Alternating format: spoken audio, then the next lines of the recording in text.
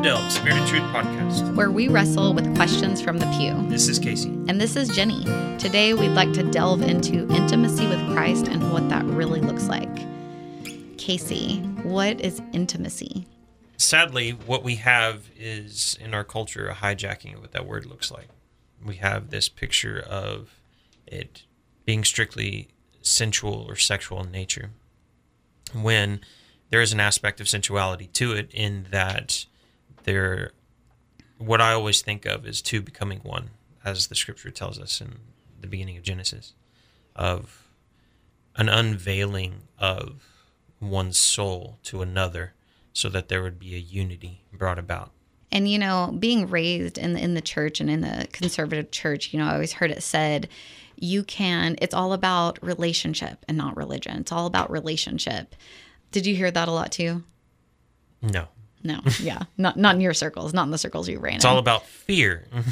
He's going to get you. And so for me, I equated that to quiet times, like lengthy quiet times, lots of reading of the word, lots of prayer. You know, after years and years of doing that, at some point, it just wasn't enough for the pains in my heart and for these strong emotions I was going through. How about you, Casey?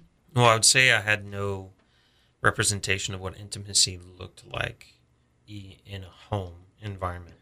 And so, especially not receiving any type of teaching or understanding of God's love for me, I did believe and did receive and feel God's love, and I understood that, but there was always this mixed signal of not quite measuring up or not meeting a specific standard. So what it looked like to have an unveiling of one's soul to another person was never revealed to me. It was never shown. It was never displayed. So when you were going through times of strong negative emotion, what would you do? Did you know how to go to God? Oh, no, not really. I mean, from time to time, it was kind of like that, a split concept of being able to do that. But most of the time, it would be turning towards just coping mechanisms that were at hand. Yeah. So what are some of your coping mechanisms? Some of my coping mechanisms, I would say earlier on in childhood, so I was introduced to pornography when I was 9. So that was probably one of the biggest coping mechanisms in any measure of stress. This is pretty common for males. And so why, Can you explain to me why that's a coping mechanism? Well, it brings you a small dopamine hit, and so it makes you feel good. It's like working out really hard, and then afterwards you're like, oh, that was worth it.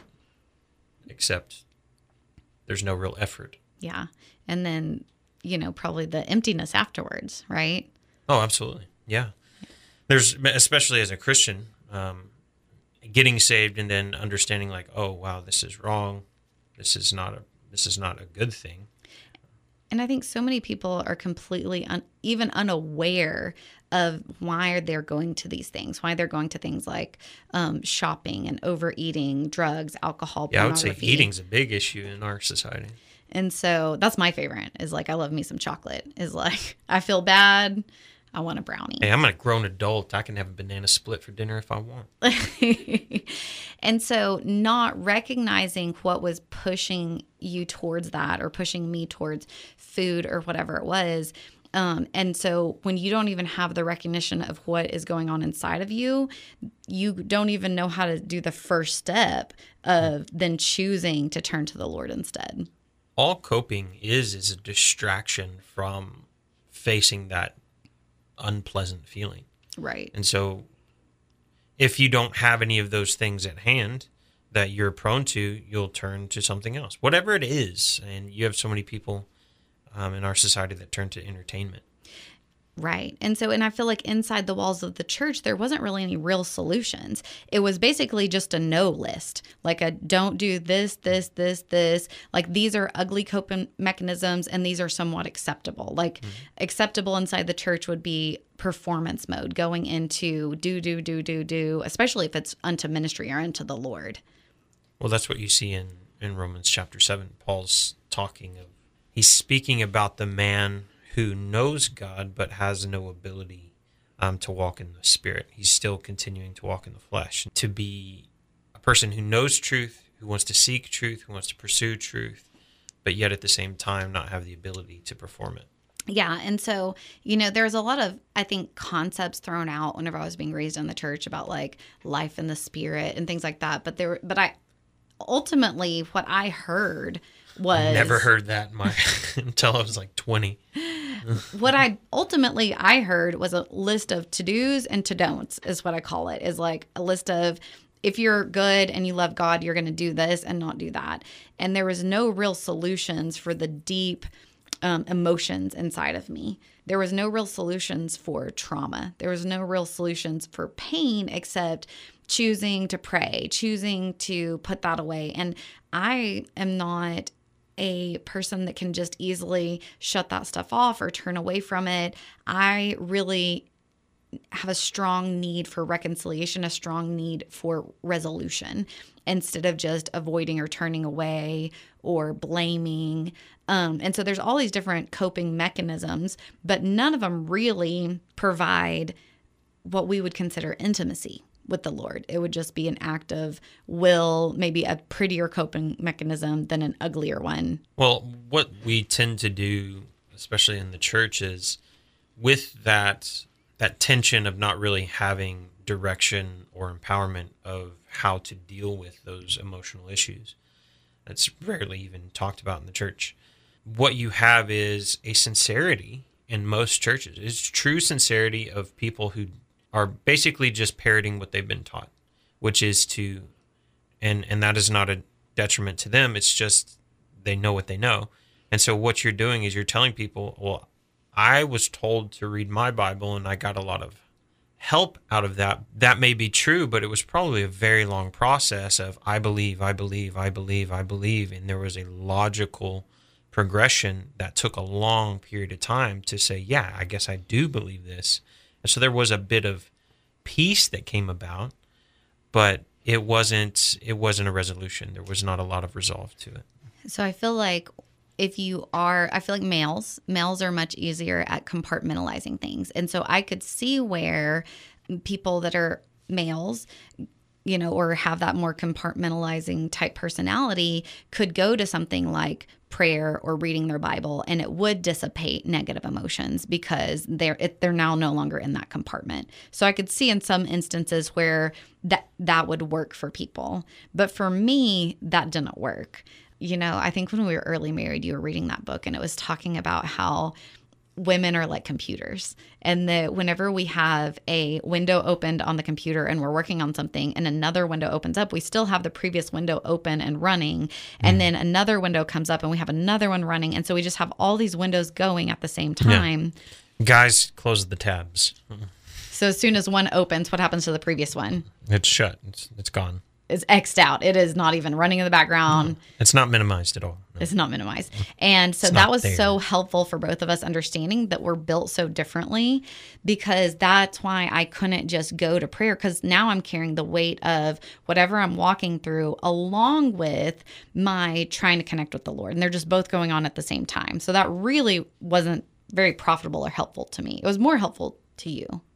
Yeah. I mean, what you find with the role and the design in which God had formed man and woman and how they are to complement one another, that there needs to be, especially as a spiritual leader in a household, there can't be all of these open windows all the time. They need to be resolved. I'm not excusing not resolving issues or just ignoring issues, but there is a design to that compartmentalization in men.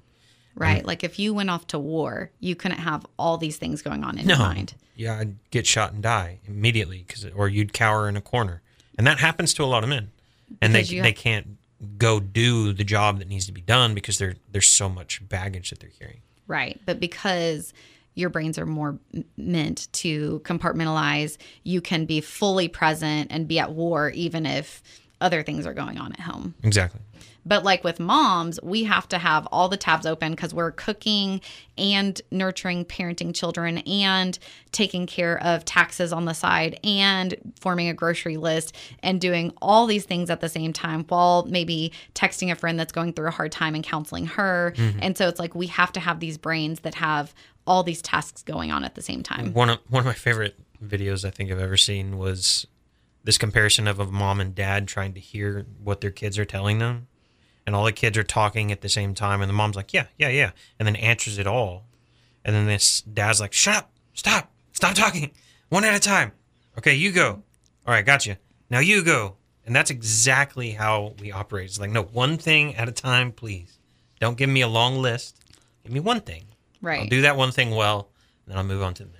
So because of this design that God has given us and how our brains are so different, it does make things more easy for one than the other, depending on what it is. Correct. And so for me, one of the hard things was dealing with really hard negative emotions that produced a lot of pain and doing the rest of life at the same time. And so before we talk about how I started getting resolution and how I really found out what intimacy was, I just want to talk about the concept of discipleship. You talked about a second ago how a lot of churches just do what they were taught to do. Well, intimacy is a foreign concept in practice. It's understood theologically. Like, yes, we're supposed to be intimate with God, but no one can actually disciple you in something that they have no training in themselves. You can teach what you have. And so the issue in discipleship within the church is there's just a void of understanding. My people perish for lack of knowledge. Like, there's just no concept of what it is to truly enter into intimacy with God personally.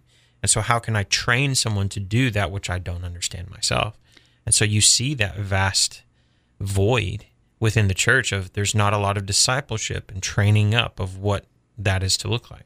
So historically, what did discipleship really mean back in Jesus' day? So discipleship in our modern concept would be more like apprenticeship. In comparing it to ancient times, it's going to look like apprenticeship.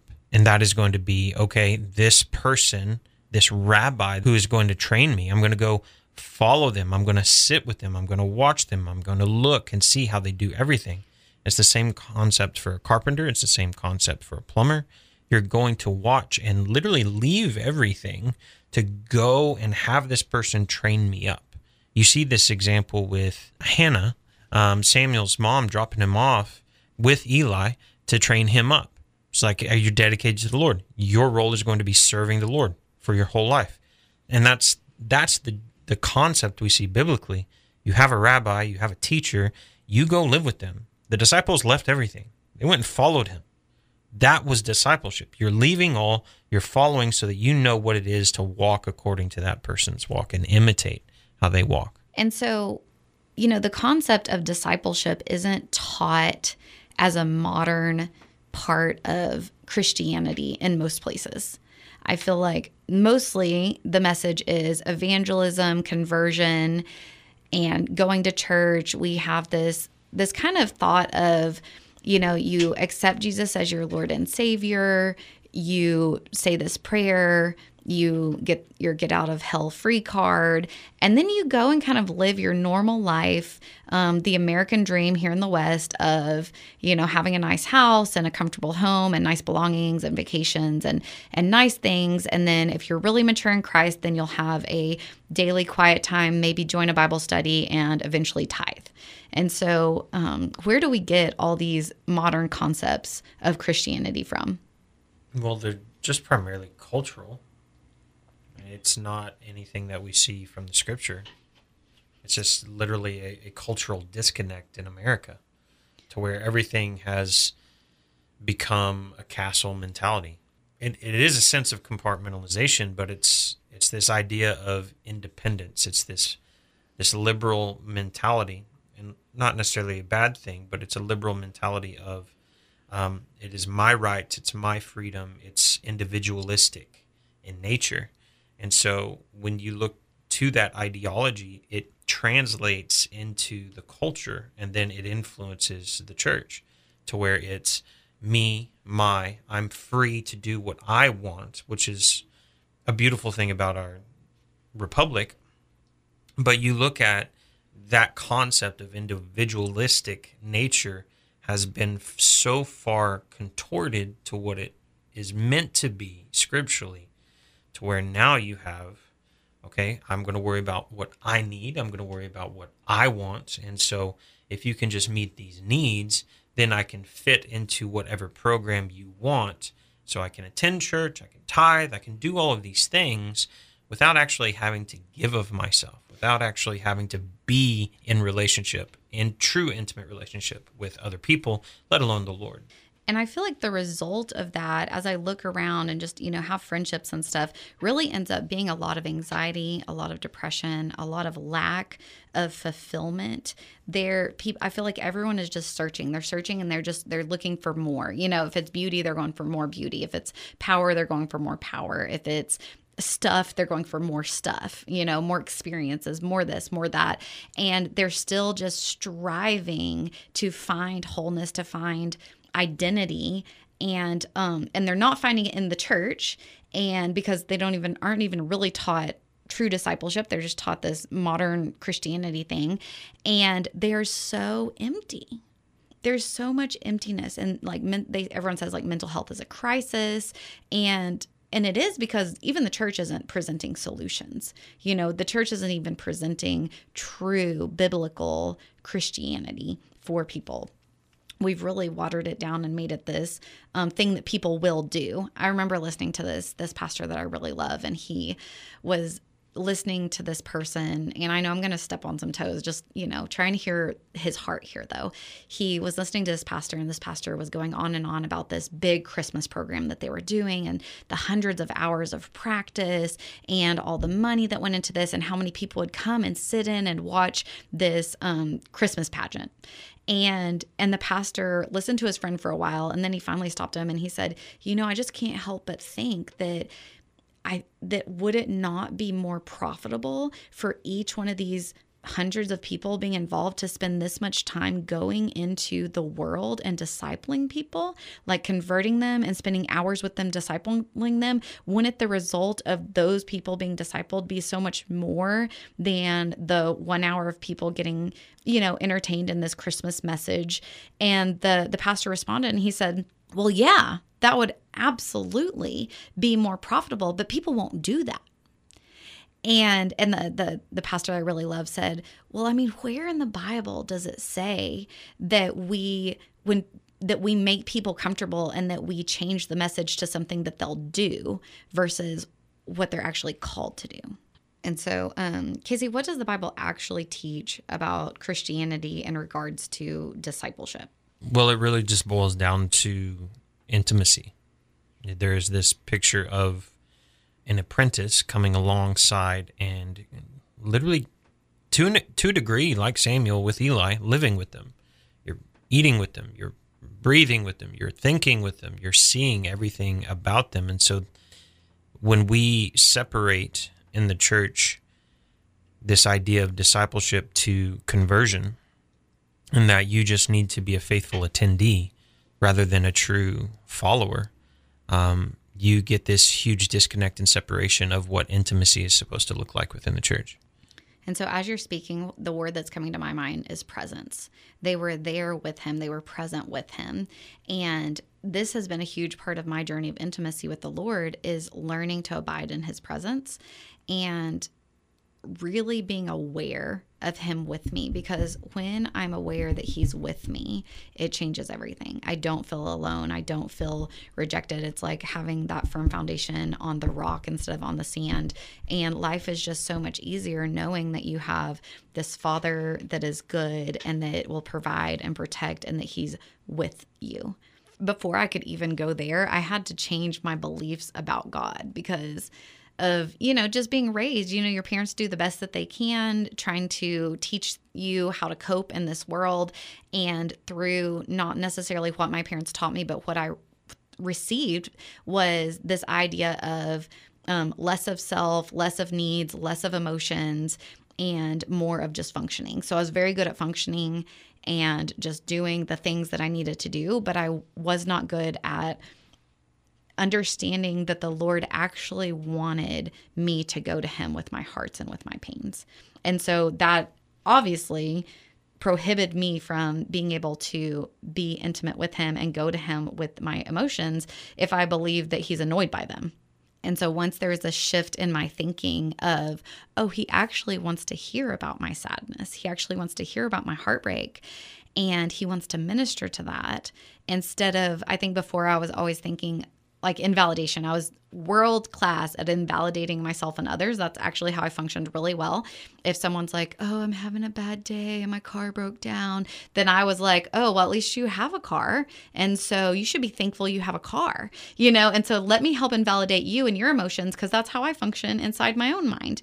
And that's how I believed that the Lord was functioning with me. And so instead of being like sad that, you know, me and you are having a fight, Casey, and I'm like, oh, I'm so sad. And I would almost, in my mind, it would be like, well, at least your husband's not addicted to drugs or, you know, cheating on you. And so you shouldn't be sad.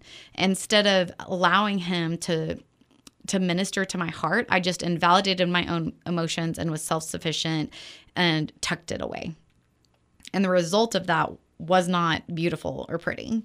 I had a lot of frustration inside myself because I would read scriptures like, out of the abundance of the heart, the mouth speaks. And so I would recognize things coming out of my mouth that weren't beautiful. And I'd read 1 Corinthians 13, and it's like, love is patient and kind. It hopes the best, and it perseveres, and it's not self-seeking.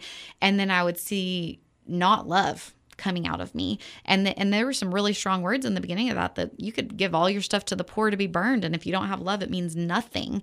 And so I'm like, I don't have love. And so then it became this season of just praying for more love in my heart and like, God, teach me how to love. God, give me more love. So the cry of my heart, I thought, was to learn how to love in that season. But, you know, the word says that we love because he first loved us. And what I actually needed was a revelation of his love for me. And then through that revelation, I could love others. And so, Casey, what's the difference between fruit of the Spirit versus the works? In that aspect of wanting to love or understand that you're loved, we can't love apart from him loving us first.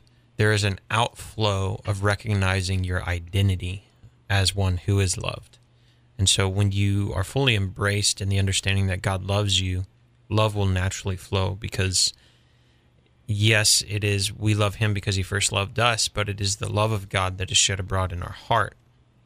It is something that is a fruit that naturally grows. And so we can't force fruit to grow. All we can do is tend to the soil. All we can do is make sure that the appropriate environment for that fruit to grow is provided for. And so that's our part, right? We have to nurture the soil. What is the soil? The soil is our heart. So how do we nurture our heart in intimacy with God? That's the issue. We have to draw unto him in intimacy, recognizing how he has formed us, how he views us. And when we come from that place of acceptance and that place of recognition of being saints and children of God, no longer sinners simply saved by grace, we are now co-heirs with Christ. We have this great royalty and priesthood that we're a part of. We get to naturally, from that identity, exercise and see that love will grow from that place of acceptance. I love how you talked about identity and how the more we understand how he looks at us, the more love just flows through us because we are receiving his love. And really it comes down to abiding in him. And so what's a big shift that happened in your life where you really started understanding who you were in light of who he is? For most of my life, I did not quite understand what it meant to have the love of a father. And so when I come across that passage that we call no man on earth father except he who is in heaven, I couldn't resonate with that when I first read that. And so did not quite comprehend what that meant. And it's my own personal experience, but it's probably one of the weirder ones. In the midst of sin and not even necessarily pursuing God, there was an instance to where just like one night in the middle of the night, I was overcome from sleep with just a remorse and a repentance in my heart because I was living in sin. It wasn't so much a conviction, or I would say that would be what we would call condemnation. It was a recognition that I am not being the man I should be, but it was also a gentle persuasive nudge, like, hey, you know you're doing wrong. And in that moment, just went outside to the backyard and just started weeping, because there was just a comprehension, a clicking of information that I knew to be true and believed to be true, but had never taken into my heart to be true. That I recognized that God loved me even in the midst of my sin, and that I could truly say that that love for me has never changed since then. That recognition of that love. His love never changes, and his love never ends, but my recognition of that love was transformed. I just started to worship him and praise him in the middle of the night, staring up into the sky, on my knees crying, because I knew he loved me.